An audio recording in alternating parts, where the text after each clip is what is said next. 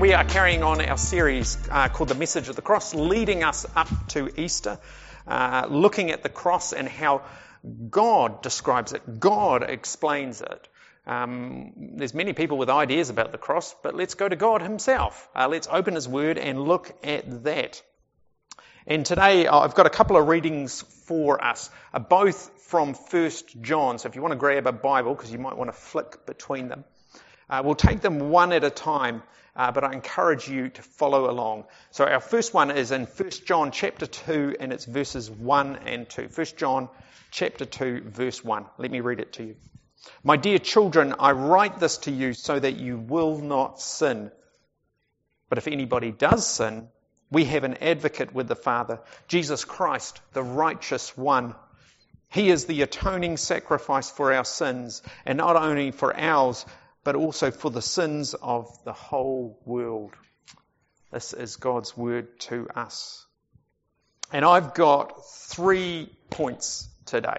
3 points. And I want you to remember these words. They all start with A. Atoned, advocate, and announce. Atoned, advocate, and announce. Because I want to answer 3 questions. Questions I think God answers. And the first one is, what has Jesus done for us? And it's He has atoned for us. Second one is, what does Jesus continue to do for us? He is an advocate for us. And lastly, what are we called to do in Him? What are we called to do as His people? We are called to announce His good news through our words and actions. And atonement is not a word we use a great deal these days. As a pastor, one of the things I have sensitive ears to is anytime someone talks about God or uses a theological word, and atonement needn't be especially theological. But I don't hear many people say it. Maybe your experience is different. And this is unfortunate because it is absolutely one of the terms God uses to describe the cross. One of the terms He uses to describe what Jesus has done on the cross. And we need to understand it. We do. The message of the cross is the message of atonement. In fact, sometimes the cross is called just that, the atonement. And this hits upon the fact that the cross was God's tool, God's method to make atonement for you and I. If we want to understand what God was doing in this most important of acts, and it is the most important of acts, then we need to understand something at least about atonement. And when we read the word atonement in the Bible, we need to think of an action, the action of making amends for wrong or injury. The action for making amends for wrong or injury. And in the Bible, that wrong or injury is sin. It's our sin. But, and this is a big but, when we talk about the action of making amends for wrong or injury, taking the action for making amends for sin, that's not us. That is not us. It's not you. It's not me. It is God, and we need to be clear about this. Let me explain. In Genesis 3 verse 21 we read this verse. The Lord God made garments of skin for Adam and his wife and clothed them. Might seem a strange place to start, but stick with me here. This happens right after the fall, right after Adam and Eve have sinned, and God has told them what this means. What is the consequences for their sin? Death has come. Life will be hard. The brokenness they experience between God will be experienced in all their relationships. Their relationships, yes, with God, their relationships with each other, even this relationship with this world. The ground will be hard. Life's going to be hard now. And then God goes and does this. He makes clothes for them. And that might seem nice. Okay, they'd tried with some leaves or something, tried to cover themselves up, who knows. But God clothes them. But it shows us something right here at the start. Yes, Adam and Eve, they needed clothing, they needed a covering, but not so much for their nakedness, but for their shame. And who provides it? God. Here, right after their sin, it is God clothing them. And most commentators about this would say this gives us a heads up about what's going to happen. That animal sacrifice, animals covering our sin, covering our nakedness, our shame before God, will be a thing. It will be something that God will do. And if you read much of the Old Testament, animal sacrifices are a thing, aren't they? They're a pretty big thing, aren't they? Seems like you're forever bumping into them, one after another after another. And there are many of them, many different ones. We can't talk about them all. But we can talk about the most important one in the Old Testament. And this comes in Leviticus 16, where we come across the Day of Atonement. Or as we might hear it today, you might hear it called Yom Kippur, as it is in Hebrew. This one day of the year was the day when the high priest would intercede for the sins of God's people.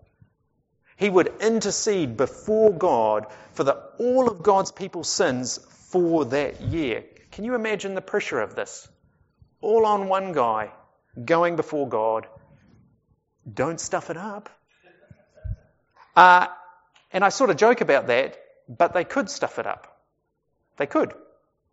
Aaron was the very first high priest, and he had several sons, but two of his sons served with him. We read about them in Leviticus 10. They offered the wrong fire before God, and the fire of God struck them dead. Now, if that sounds a bit harsh to you, the point of it is, even if you're a priest, you can't just approach God how you want to. You can't. God is holy. He is so morally pure that even to approach what we would call his footstool on earth, the mirror of his heavenly throne, it's not even where he resides, it's just a mirror of it. If you were to approach that wrongly or incorrectly, you will die. This wasn't something to mess about with. And the high priests, they knew it. And so the very first thing the high priest would do was to offer a sacrifice for his own sin. This was a bull, and we're not told this, but I'm fairly sure the high priest made sure they got the best bull around. But he had to cover his own sin first. He had to offer a sacrifice. He had to offer something in his place, a death, a life in his place.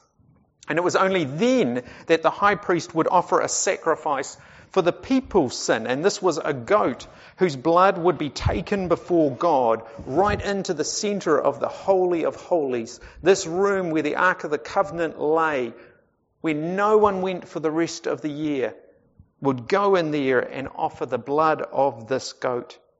And do you know what the top of the ark was called? The atonement cover.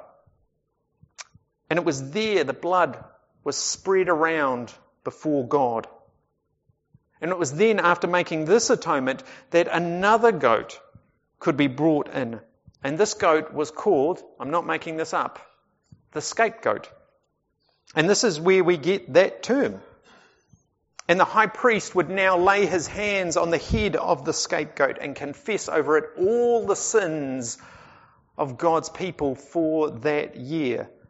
I have no idea how long that took. I hope he was thorough.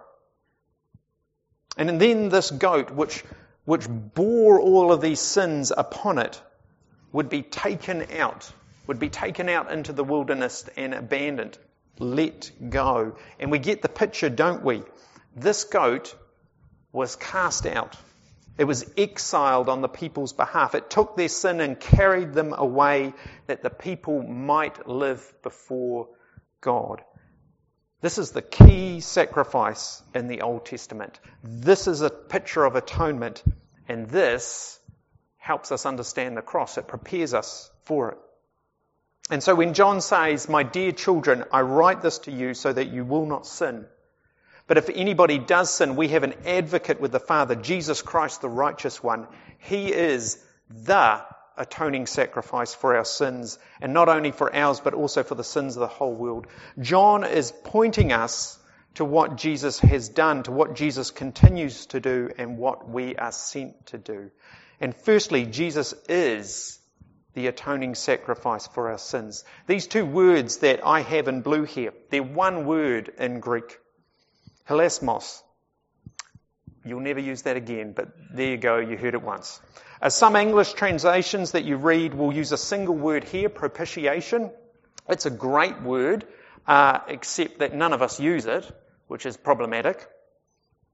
But the point here is that Jesus is the fulfillment of all that God laid out in the Old Testament. He is the final atoning sacrifice for our sins. His life, His body are the final sacrifice to make us right before God. From the very beginning, it has always been about God providing the sacrifice, the covering for our sin, and it's never changed.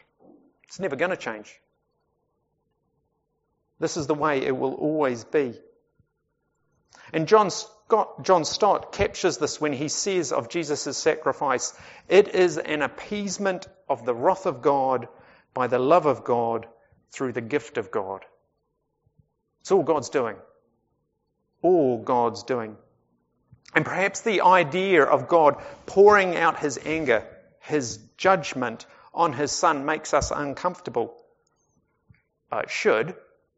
But remember, this is God's plan. And the truth of it is, no one else could do it. No one, not you, not me, no one. Only God could appease His own justice. Only He could. Bulls and goats were always just temporary patches. They were never the final answer because they never lasted. They were never enough. They were just preparations for Jesus. But Jesus is different. Of course He is. He lasts forever. He has borne God's anger. He has borne God's judgment. And He has borne our sin away from us. Do you see how He fulfills the Day of Atonement completely? He does all the roles. He is the high priest. He doesn't need to make a sacrifice for His sin. He was sinless. He is the one who can go before God, not in some temple on earth. He can go right into God's very presence. And He doesn't bring a goat. He brings His own blood, His own body, His own life. What communion is about, what we talked with the kids about this morning. And He took our sin. He took it all the way to the grave. It's as far away from you as it can go. But He is not lost, is He? No, He is alive. And unlike every other high priest before Him who left the temple and left God's presence, Jesus died, but was vindicated by God. He was accepted and lives now in God's very presence to do what? To advocate. To advocate for you. You know, this term advocate that John uses here, it's sort of a legal description. It describes someone who's like a lawyer, someone who represents you, who stands up for you. And John is saying that if we sin, he could say when we sin, but he says if we sin, our advocate is the one who has paid the price already and is in God's presence. He is in the judge's presence to do what? To stand up for us. If you are a Christian, Jesus is in heaven ready to stand up for you before God. Yes, your sin is real. It is real. And Jesus is greater. He has given His life already. He is not going to let His work fail now. He's not. He is not going to fail you. Like, do you see who is on your side? Do you see the position you have with God? There is someone as close to God as anyone can ever be representing you, standing up for you. And this must have an effect on us. It must give us hope that the one who has covered our sin yesterday is the one who stands in God's presence today saying, if it's all right, I'll pick on someone, Chris, who stands in God's presence today saying, Chris, I've covered him. He is mine. His price is paid. God, your anger is satisfied. Your justice is done. And this should drive us to our knees. Drive us to our knees in thankfulness and joy. We are not abandoned. We are not left to save ourselves. Not yesterday, not today, and not ever. Your advocate is in God's presence right now. The thing is, it's true of you and it's true of others. Because Jesus' atoning sacrifice for us is the only atoning sacrifice. It's the atoning sacrifice for this world. Now, John is not for a moment here at the end of verse 2 saying that everyone will be saved. I mean, that would be nice, but he's not saying that. That would be to ignore the rest of the Bible. That would be to ignore, just for one example, Jesus who very fearfully said at the end of the Sermon on the Mount that there will be some who call him Lord, Lord, and to whom he will reply, I never knew you. Away from me. He will send them away. No, John is saying here that anyone can be saved. He is saying that Jesus' atonement for us is also the atonement for others, whoever they are. You know, I was thinking about this week, one of the reasons we don't get to judge people, and by judge I mean write them off, saying you are done, is because judging is God's job. He is the judge. But a part of that, if you or I were to judge someone, we are saying they are beyond God's grace. We are saying Jesus is not enough for them. I think God takes that personally when you say stuff like that about his son. And I know that's not what you meant. You were saying they're not good enough. God's saying, no, they're not. But my son is. So we need to be careful when we judge others. And this must have an effect on us. This experience of God's grace changes us. I'm not saying it might change us. I'm saying it will change us. Later in the same letter, John connects Jesus' atonement, what we've been talking about, with our love for others. And these are well-known words. 1 John 4 verse 8. Whoever does not love does not know God, because God is love. This is how God showed his love among us. He sent his one and only Son into the world that we might live through him. This is love.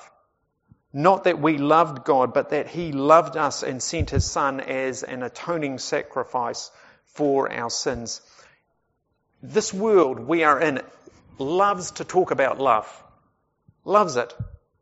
Often we hear the phrase, love is love, which seems obvious, except that somehow we can still disagree about what love is. But John tells us that God is love. He's telling us it's sorted about what love is. God is love. God is the definition of love, and it's not a wishy-washy love, but a saving love, a sacrificial love, a giving love, a costly love, a love that we see and know most clearly in Jesus, who is the atoning sacrifice, the propitiation for our sins. Now, John's point here is that our experience of this love, of God's love, must be how we love. And that's challenging, isn't it?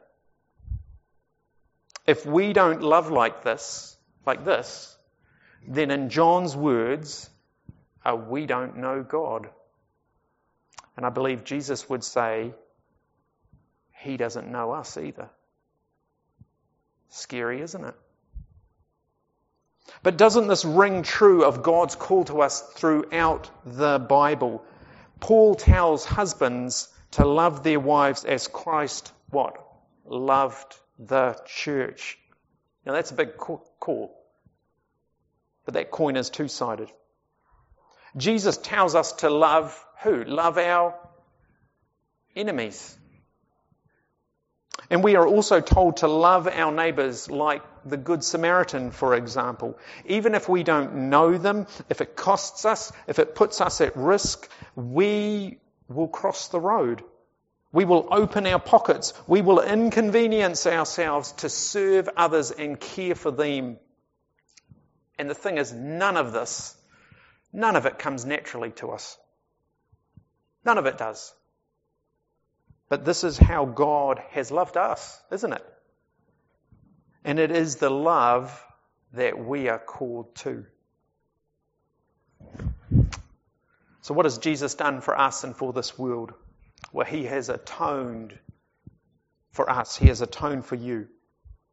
With his life, he has paid the price and borne God's judgment, God's anger, because you couldn't, I couldn't, no one could.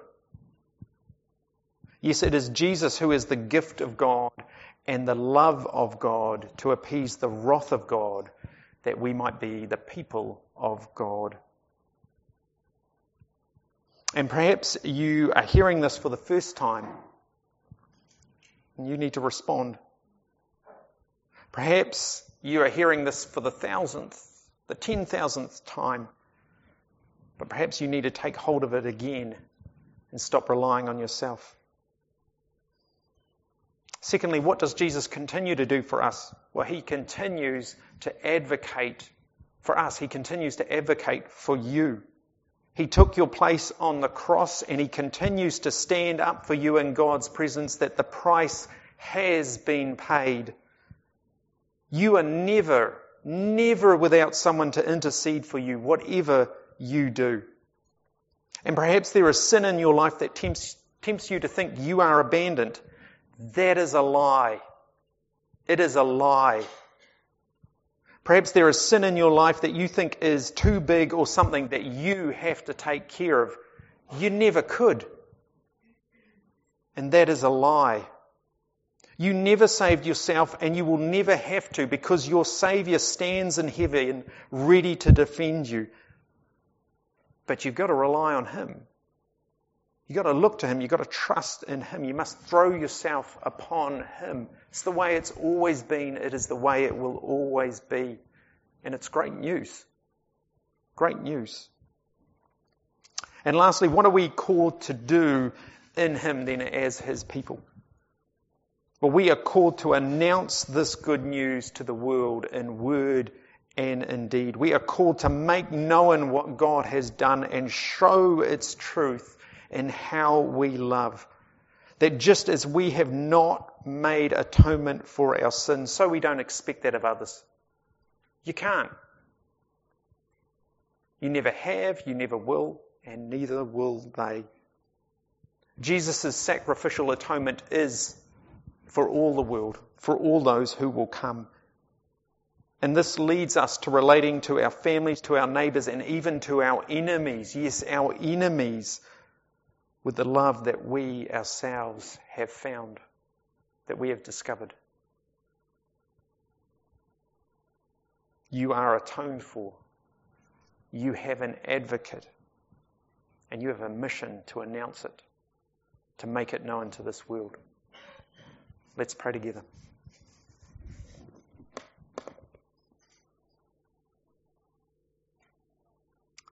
Heavenly Father, we are still before you. So often we think we live in our own cocoon. Other times we are conscious that we live before the people around us. But in truth, we live before you.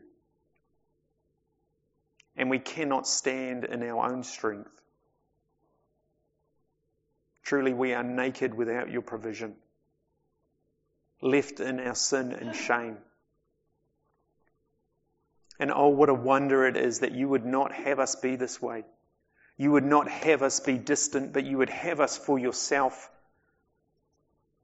Not as slaves, but as your children. And yes, you would send your Son, your perfect Son, for us. This is your plan, and it is all you're doing, and it is wonderful.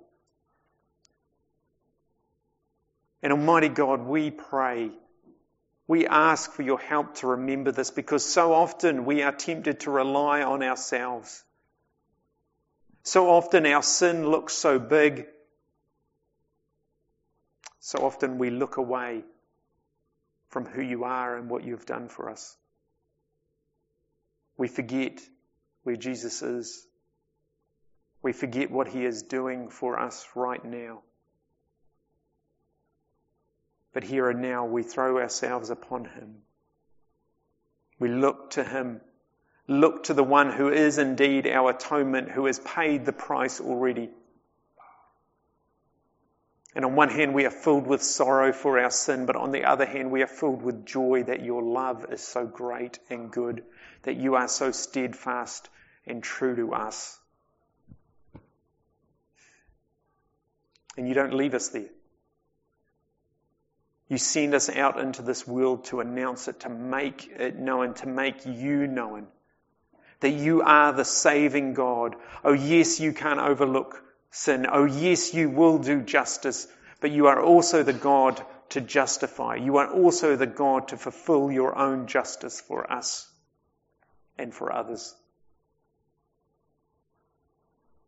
And we confess, Lord, at many times we are timid about your love. We are timid about your goodness. We are slow to mention it. Oh, that we would be filled with your Spirit and that you would give us a conviction and indeed a zeal to make you known. That we have not saved ourselves. We have not pulled ourselves up by our bootstraps, but oh, you have reached down and rescued us at a great cost to yourself. And this is what you offer this world. Because you long to embrace this world and draw it to yourself and heal it. This is true of us, and it's true of this world. May our lives be full of your love. May there be a testimony given one day that we are a people who know our God because we love like him. We show forth your grace and goodness in this hurt and broken world around. We pray this in the name of your Son, our Saviour, the only Saviour. Amen.